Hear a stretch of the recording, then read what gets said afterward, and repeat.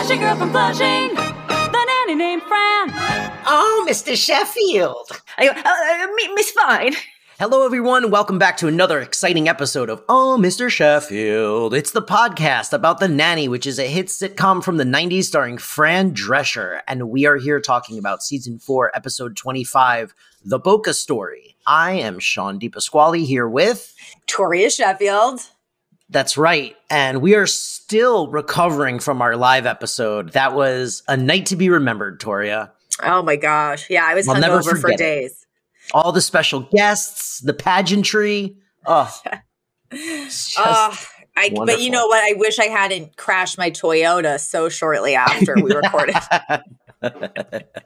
Well, listen, important lesson for the listeners. Don't drink and drive. Oh, yeah. This week, we're talking about the Boca Story. What is this episode about, Toria? This is the episode where Sylvia is going to move to Florida finally. Sylvia and Morty. And Fran has to deal with the actual emotional reality of that. Yeah. I felt like they sort of implied Yetta might go with them too.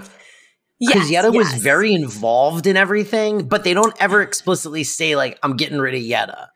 I think it's definitely implied that, like, yes, Yetta's going to go with them. She's paying for part of the mortgage. It would basically be like Fran's entire, like, nuclear family just leaving overnight, which is, well, something she always jokingly, and I think not even jokingly, like, genuinely believed she wanted for so long. Like, when push came to shove, she was like, I'm going to miss my mom, you know?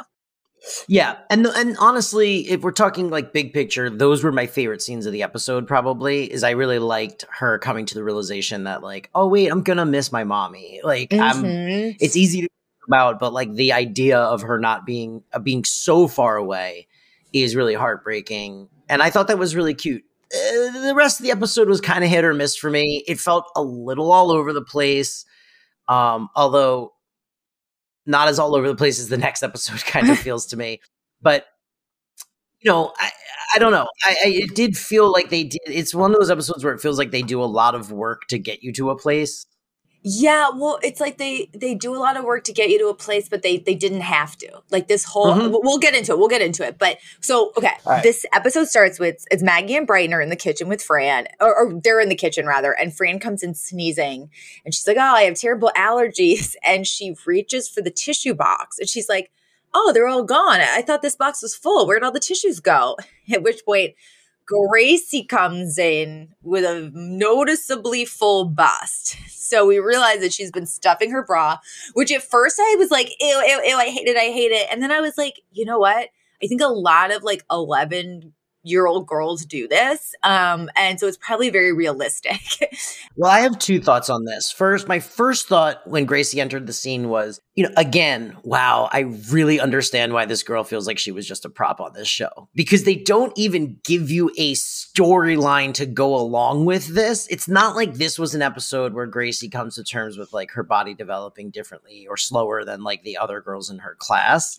It's just like, haha, she's got big fake boobies in, and then they like pull a tissue out of her chest later. And like, that's kind of it. So I see even more. My other point that I just want to touch on real quick is I have like a very vivid recollection of this being a plot line in a lot of sitcoms when I was growing up. And I don't watch as many sitcoms now, so maybe it's like just a consistent through line. But was this like an 80s, 90s fad that girls now stopped doing? Or do you think girls are still doing this? Why is this such a relatable thing? Like, my sisters never did this. Well, they probably just never did it and paraded it around the house. Like, I think a lot of, you know, kids, when they're like experimenting or figuring stuff out, they see people around them. And then they're like, oh, let me try that. Like my friends were just saying, they were saying how they used to pretend to shave their legs. My friend Adia said that when she was a kid, she would lather up her legs with lotion and then take her mom's Blockbuster card and pretend to shave. Like, you're kind of mimicking. And I think girls at that age are starting to like be like, oh, how do I look? Am I attractive?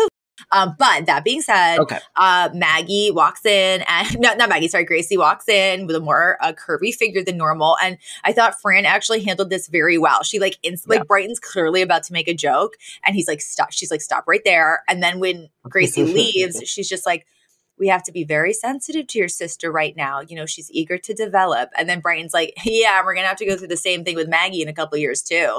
and I was like, oh, zinger.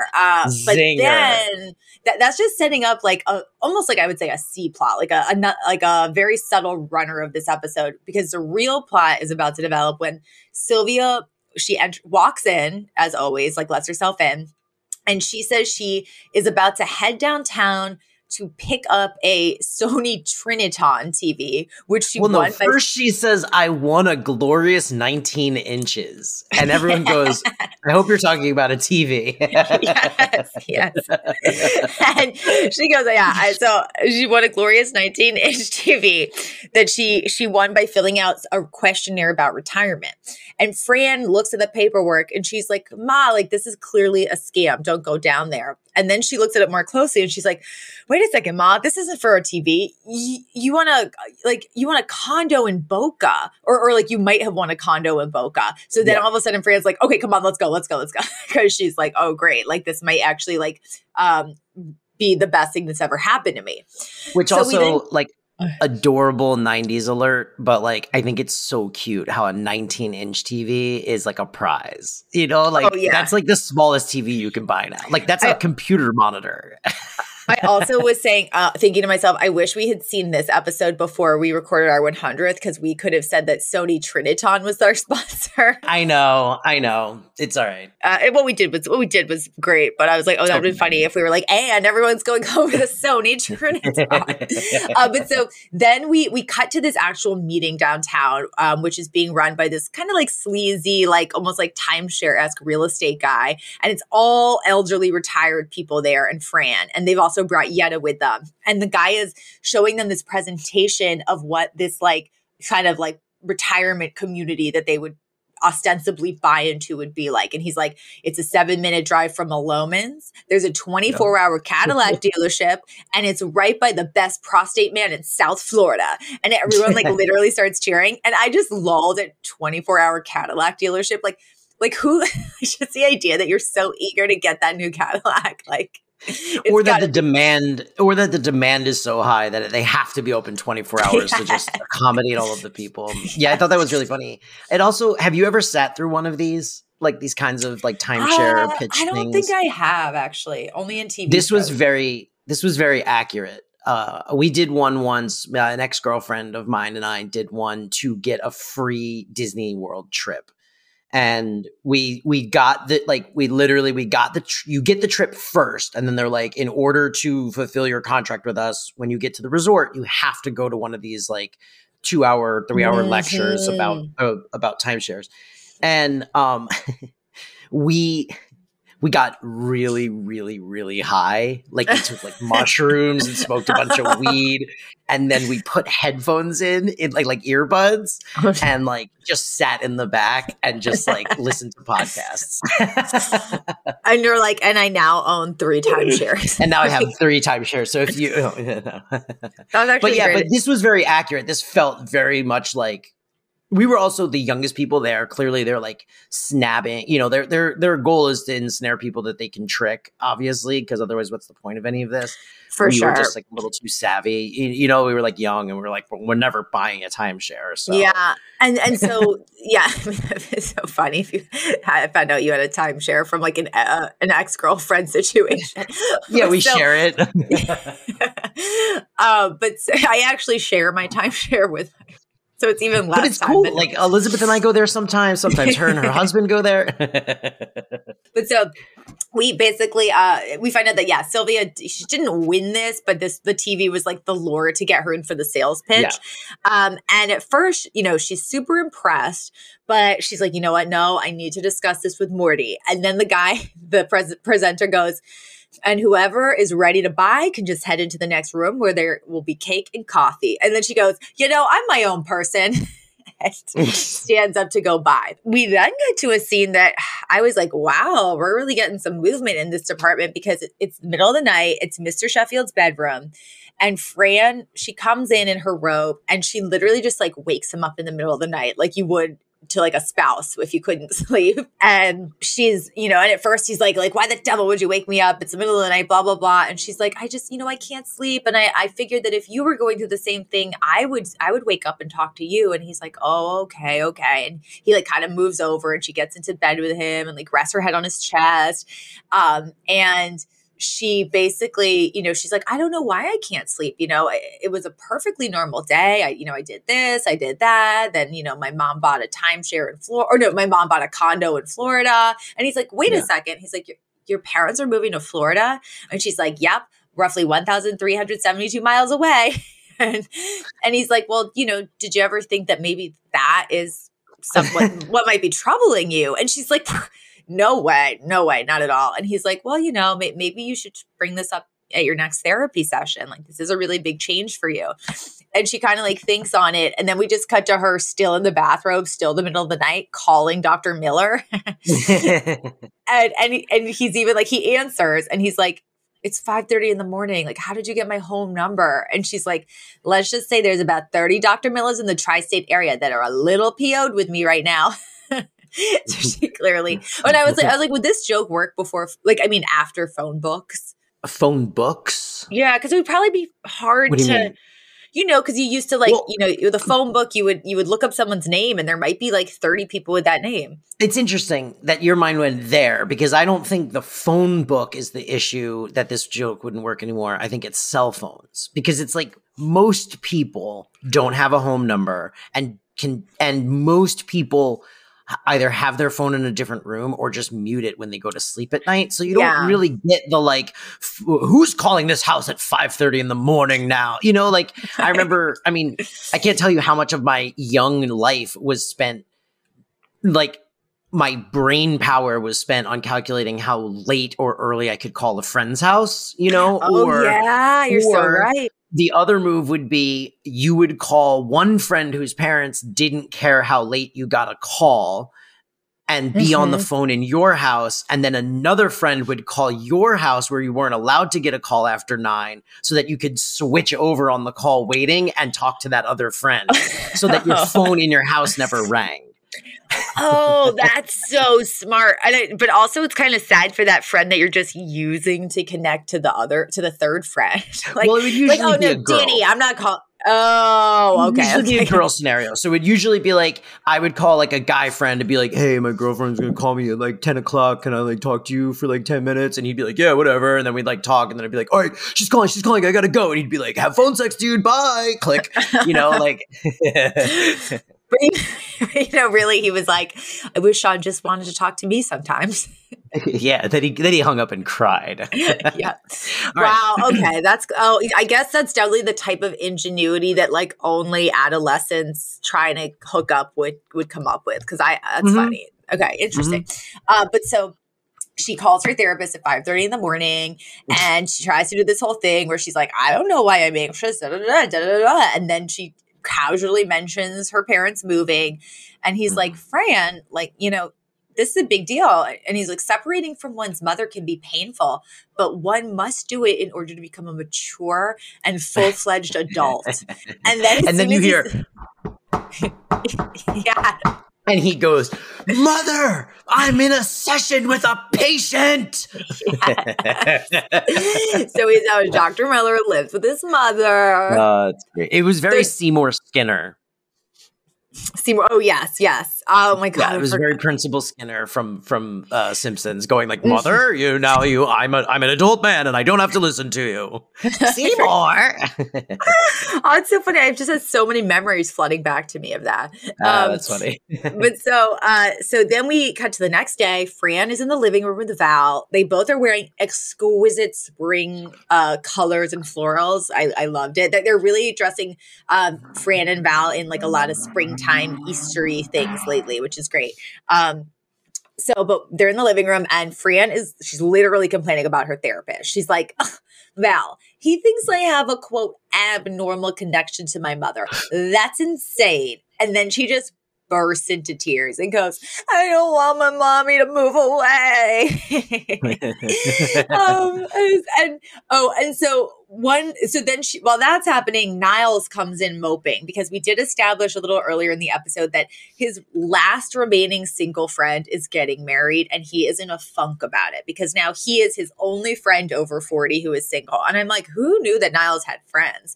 But so he is like, depressed. That was like a CC level burn right there. Wow.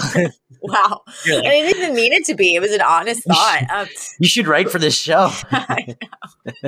Because when he said that, CC should have been like, who knew you had friends? Like, that's great. I know. I mean, hey, it's almost like we've been watching this show for 100 episodes and it seeps into our brains. But so he comes in and he's just depressed because he has to go to this wedding alone. And so Cece also comes in and she's kind of like teasing him and making fun of him for being single and being depressed.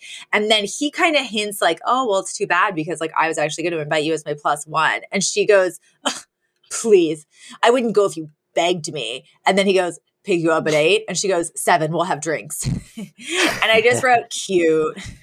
Yeah. Yeah. Well, I mean, you can clearly see them moving pieces into place for both the season finale and for next season in this episode. And then obviously in the next episode, which is the finale. But like they're clearly like, okay, and the thing that stands out to me about it, at least with the Maxwell and Fran stuff, is it felt her getting in that scene where she like gets into bed with him, where she's like, I'm at least your friend. Like, let me climb into bed with you and complain at 5 a.m. It just felt, my first thought was like, just like, oh, they could have been doing this the whole time. like you mean in any, it actually highlighted for me how much like wheel spinning the writers had to do to keep this like, romance, will they, won't they, where it's just like, they're clearly comfortable enough with no special event happened, nothing like big change. It's just one day she's just like, hey, we're doing this. And he's like, yeah, okay, we're doing this. Yeah.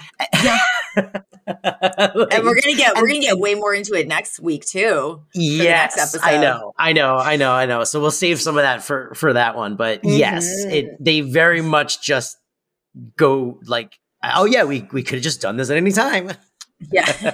So well, all right, go on. But then, this was probably my favorite scene in the entire episode because the doorbell rings and Sylvia and Yetta walk in and they're bickering about the decor for this new condo. And, Sylvia's basically like, I'm not going to have you put, brown pebble linoleum in my beautiful new condo. And then, Yetta goes, oh no. And she goes, I want to do this one. And it was like, Sylvia's is like, very bright pink, kind of like, oh my God, what is the word? Pastel, like ice cream cones. And she goes, at least mine's more appetizing. And then Yetta goes, like, you need more appetite. And then Sylvia goes, the doctor says I have a sluggish metabolism and I need to eat or I'll die. She goes, and if I do, I will put it in my will that you will not be putting this brown pebble for linoleum in my condo. She just like starts shaking and like screaming. Like, she goes from 0 to 60 so fast. And it was so funny. And then Fran like witnesses this violence and goes, see, Val, I can't tell her not to move. Look how happy she is. They also earlier established that Sylvia has like terrible taste because when she gets to the timeshare lecture thing or whatever, the condo lecture, she's like going to claim the TV. She goes, does it come in avocado? Yes. Which is like, that's the color TV you want? Like an avocado colored TV. And so like they really do good work in this script for this episode because they really do establish like her taste is garish. So whatever they're going to come in here arguing about, it's like, you almost go like, well, Sylvia can't be right in this argument. Yes. It was so funny though. And so, but so we established that, Yetta and Sylvia, they're already doing their big plans for the move. Fran is really sad about it, but doesn't feel like she can say anything. She doesn't want to rain on their parade. And so later that day, Fran's in the kitchen making this like huge depression sundae. And I was like, man, this really made me want a sundae.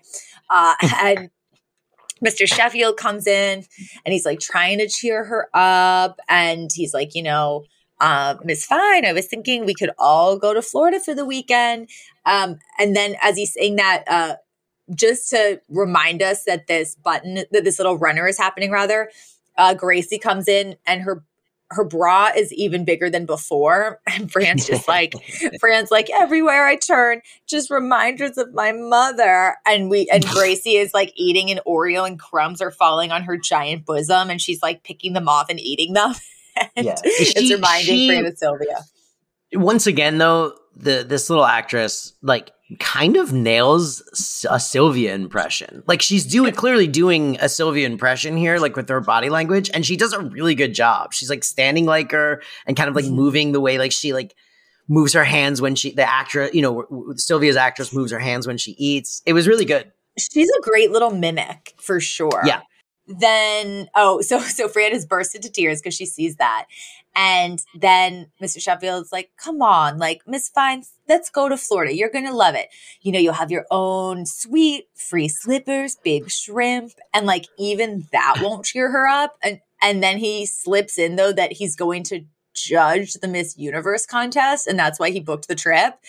And then she's instantly like, oh, okay, I'm going, because she like doesn't. Well, first of all, she doesn't want him to be around all these gorgeous women without her there to like keep an eye on him. But also I just wrote, I was not expecting this twist. And I was instantly like, okay, CBS must be airing this contest. Me too. And then I went, oh, right. CBS was owned by Les Moonves at the time. Les Moonves is a known grosso who like offered many, many women like roles and acting roles in exchange for like, wink, wink. He was never quite Harvey Weinstein level. He never like was arrested. He didn't like, no one has come out and said he raped them, but he definitely was trading like roles for sexual favors. And I think it's really funny that he was like, hey, CBS has got to air this Miss Universe pageant. You know what I mean? Mm-hmm. And then was like, and also let's get some of these girls on some of our shows. Well, and so I looked into it. Yes. This episode of The Nanny aired May 14th, 1997. Miss Universe was May 16th, 1997. So this was like, free advertising. And it was in the Miami Beach Convention Center. And it was the first Miss Universe edition to be produced by Donald Trump. So it was a big double whammy. Oh, God, those poor girls. I know. They had Trump and Les Moonves lurking at every moment around every corner. That gets us to this part of the episode that, again, I was not expecting, which I call it B-roll city of Boca. I also, by the way, in my notes, I have in parentheses, did CBS have the Miss Universe pageant to promote? So we both thought the exact same thing. And then, we get a lot of B-roll of Miami. A lot. But they had to save their budget because next episode, they are going to send Fran and Mr. Sheffield to London. So. And so we cut to Florida. We're at the Miss Universe contest. Several actual contestants are there. The current Miss Universe of the time, who was Alyssa Machado, who I think was from Venezuela. She actually has a line where she comes up and introduces herself to Fran. And Fran goes, from Who's the Boss? Because that's Alyssa Milano, which is really funny. Yeah. And then this girl, she's actually very sweet because she's talking to Fran, and then Fran just bursts into tears, and Alyssa Machado's like, what's wrong? And she's like, I just saw a contestant who reminded me of my mother, Miss Hungary. It made me laugh. I just thought that is so funny. Like if you had a friend who loved to eat and you just called them Miss Hungary. That's so funny. It was such a great joke. And then, she ends up talking to Mr. Sheffield, who's like, I think he's actually talking to the Miss USA contestant. And she's, I kind of cut ahead because before she starts talking to Miss Venezuela from the year before and crying, she's actually in a pretty okay mood. She's pretty cheery. She's not even that bothered by all the gorgeous women around her.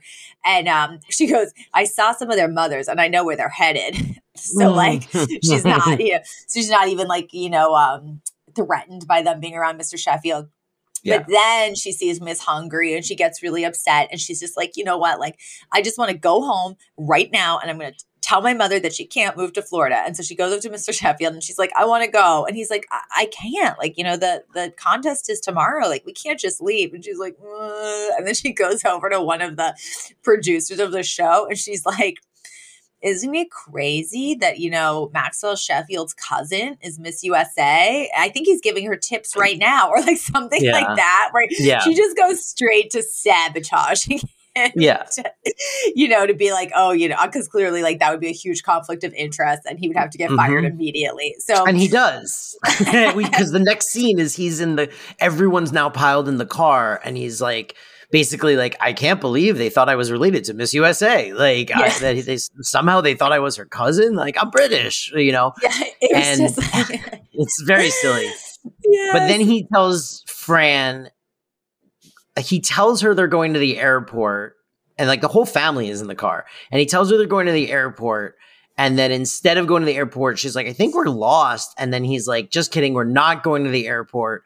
I'm taking you to where Sylvia is going to move, because I think if you see what a nice life she's going to have here and how like happy she could be, then maybe you'll be able to imagine a world where Sylvia doesn't live in New York. And then we cut to Fran's weird world where we have like an imagination scene and it goes like, and then we're in this like world where Sylvia has now moved to Boca, and basically Fran and Maxwell are super sexed up. Yes, because his exact line is he's like, did you ever think that some good might come from your mother moving away? And then this cuts to her fantasy scene. Yeah. And basically he's like, the kids are at school and there's no way your mother will interrupt us. And they basically just like, collapse into each other's arms. And in her mind, it's like, oh, so my mother moves away and I get with Mr. Sheffield. Yes. But then we come back to them in the car and she's literally like a huge smile on her face now, right? Like she's clearly like, in one instant is like, oh, actually it's great that my mom's going to move. But then they pull up to the address and it's literally just a swamp. And they're like, oh my gosh, I think Sylvia's been scammed. And Fran's like, it's okay. As soon as possible, we'll just get her deposit back and then we'll buy her another one as soon as possible. She's like, literally, no. Like, I was just getting on board with this. So then we come back to the mansion. Everyone's home in New York again. And Fran is now eating another depression sundae, but this time because her mom is not moving away. And then Mr. Sheffield comes in and he starts talking to her, and it's actually playing out almost exactly like the fantasy she had a few minutes ago, where he's like, where are the kids? And it's like, at school. And then he's like, oh, does that mean we're alone? And they kind of start getting flirty. But right as they do, Sylvia appears and she just goes, ugh, I've been tasting Kung Pao beef for 2 days now. she literally just appears. Like they're talking and they're having this like very like quiet moment, and then all of a sudden Sylvia just is behind them. Yes. And then she takes this. Oh my God, I laughed so hard. And then she takes the sundae and walks away. Yeah. No, and that's an episode. That's the episode. And then the button on this was just like a very silly little thing where, oh my God, you're bored already. Yeah. Well, a funny little thing where, so when they were at that like kind of condo timeshare type meeting, Yetta had seen this other elderly man and said like, he has great hands, or it looks like he has great hands. And Fran was like, Yetta. And she goes, no, I mean for opening pickle jars. So then this button at the end of the episode is Sylvia's going like, oh, yeah. Almost there. And then we zoom out and it's just the man opening a pickle jar for her. It was Yetta, wasn't it? Or was it Sylvia? Sorry. You're right. I was saying Sylvia. I meant Yetta. Yeah, it's Yetta at the end. Yeah. But it was cute. Cute episode. I think they like could have gotten to where they wanted to get to a little easier than the journey we took, but it was fun. Listen, it's about the journey, not the destination, I guess. Well, and when you think about it, they had to figure out how to shoehorn promoting Miss Universe into this episode. And that's, that's why it did feel like a left turn, because like literally all, like they didn't have to go to Florida at all for this ultimate No. realization to have happened. No, but they did not. No, Sylvia could have just burst in the living room crying and being like, "It's all a scam. I lost the money." You know what I mean? Yeah. They could have, like, there's a million ways they could have done it. All right, I guess that means it's time for a segment. Segments. And now segments. So segments. Yeah, no, I think we should move on to segments. We can move on to our segments. And now, segments.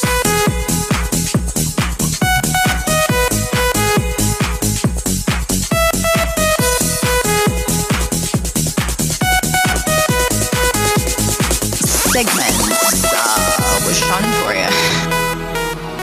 All right, favorite lines and moments. Okay, I kind of already said a bunch of mine, but I loved when Sylvia was shaking Yetta and screaming, "You are not putting brown pebble linoleum in my gray and mauve she goes, in my gray and mauve nouveau riche condo." The fact that she even calls it nouveau riche as if it's a good thing killed me. It's so nouveau riche. It's so nouveau riche. It was interesting. I didn't have that many one-liners this episode. I loved, and I called out my favorite one was the Sylvia's glorious 19 inches, or I forget the exact, but the 19 inches joke I thought was really, really good. The Alyssa Milano joke I thought was really good. The Miss Hungry line. The Miss Hungry line I thought was really good. And then the other one that I really liked was it was really more the delivery, but it was Dr. Miller screaming, "Mother, I'm in a session." Yeah. I thought that was just so funny. Mm-hmm. I agree though. That was basically it in terms of like actual lines. Yep. And then, I really like the CeCe Niles exchange where it ends with, it's almost like at this point, like they both understand that as much as they like go back and forth, like, of course, like they'll still go on a date basically.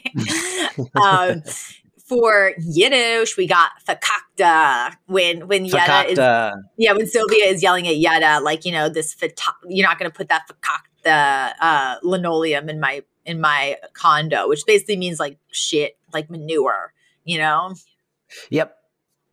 Okay, for Nanny Trivia, this is more an update, and I actually need to pull it up on my phone because if you guys will remember in the I should have pulled this up because here. So in the episode where Fran is trying to slip song lyrics to that young rock star woman, like Tasha or something like that. She and Val are waiting at the wrong location, and then they end up jumping into the car with Jane Meadows. And you and I were both like, I don't know who that is. And I had said, you know what? I should like ask my mom because my mom knows all this stuff. She's basically like you, but like 30 years older than you, where, like just a TV like sponge. And so and clinically depressed.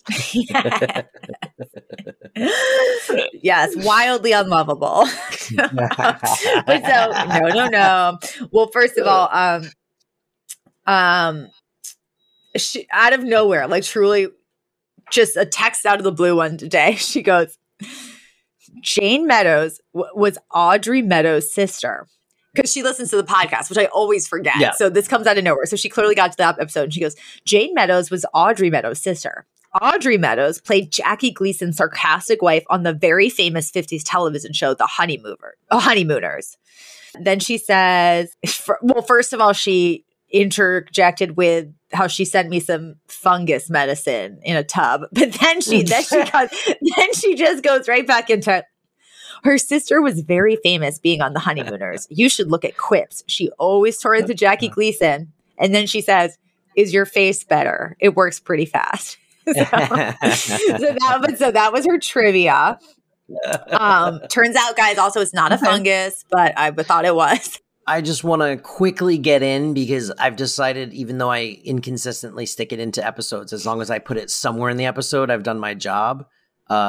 This episode was written by Karen Lucas and directed by Dorothy Lyman. Okay. Nice. Okay. But yeah, so that was some insight from my mom. So I guess that, again, like if you were someone watching TV and watching these shows at the time, I think, you know who's connected to who, like, that, like, Zoe Deschanel is Emily Deschanel's sister. And I'm sure in like 30 years, if someone brought that up, if a couple of like, younger people brought that up, they'd be like, what?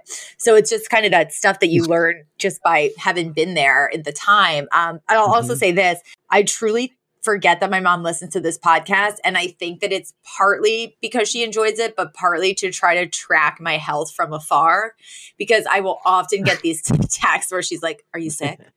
You sounded like you had a cold maybe. Yeah, that's so funny. Yeah, it's just her desperately still trying to mother me from any way she can. But anyway, thank you for that. Thank you for that trivia, Mom. It was actually super useful. Shout out to Linda. Thanks, Mom. Yeah, shout out to Linda. Okay. No, Fran or Cece. Okay. Well, I mean, I really had a tough time with this one because I moved away from my parents. So like it was like I never had that, like, I wish my mom would move to Boca or whatever. Also, we're from Florida and we live pretty close to Boca. So even if my mom moved to Boca, it would be a lateral move, Yeah. So I don't know. I had a real tough time with this one. But I did used to stuff my jeans with a sock. So No, I was going to say you were probably, we've talked about this before. You're not the Niles anymore, but I thought you could probably relate to him before you found Liz. Before you found each other. So lonely and broken and not having a date. Well, I mean, you've always said this, like before you and you guys found each other, you were not happy being single. No, you were not happy being single. It's true. I absolutely, I guess that would have been the character that I would have related to the most. Would have been Niles's discontent with, like, because he's not like an incel. He's not like, I hate women. He's just like, I am sad that I'm single. He's like lonely. He's lonely. Yeah. He's a nice person and he's lonely that he doesn't have a companion. I guess that would have been it. But I just don't relate to that anymore. I'm happy. Yeah, that's true. Well, I guess that's good. But meanwhile, I actually related to the Fran because I feel like, I mean, even though my mom, was making a good move for her life, like when she retired and moved out of our house that I grew up in, it was, it's a struggle. Like I was like, why can't she just live alone in that house forever so that I can come home and be in my bedroom and I can always have like my thing and my routine and like that's my house. Like it doesn't matter where I go, but that's my house. So it was a very, like, it didn't matter that I was an adult. There was a very childish impulse of like, oh, but why can't she just be my mom forever? Why is she going to be someone's wife now? Interesting. That's interesting. Yeah. I never got that because we moved a lot. So like I never had like a home that was like my childhood home, it was, and then when my grandparents passed away, my mom moved in with them. So then it was just like, all right, well, she lives in my grandparents' old house. So I guess that feels like home, kind of. There's just not enough rooms for all of us. So I guess now there is a little bit like, man, I wish you hadn't turned that one spare room into an office because you guys have a bed. Yeah, I mean, it could also be. I mean, I hate always bringing it down to like, oh, is it a man versus woman thing, blah blah blah, or girl versus guy thing? But didn't you also say that like, Liz's mom moved away and made it was a good move, but it was like tough for a while. Like when you're like, oh, I'm in my head, it doesn't matter how old I get, like I'm still the baby, and like that's kind of how I feel. Absolutely. And and I think maybe guys are more like, see ya. I was like, all right, well, bye, Mom. It's been real. Like, thanks for guys are like, I got a wife. I have a new mom now. Thanks for 28 years of momming, I guess. All right, I'm moving to California. See you later. I'll catch you on the flip side. You know what? My mom always said, she always used this, she goes, I'm glad I had daughters. And she goes, a daughter's a daughter for life. A son's a son until he takes a wife. My mom says that too. And I'm like, I don't know what you're talking about. I don't want to marry my mother. So, and I didn't. That's not what it means. It means that daughters, even when they have a husband, they like will come home. They're going to prioritize their parents. They're going to like, be like solving problems at the house.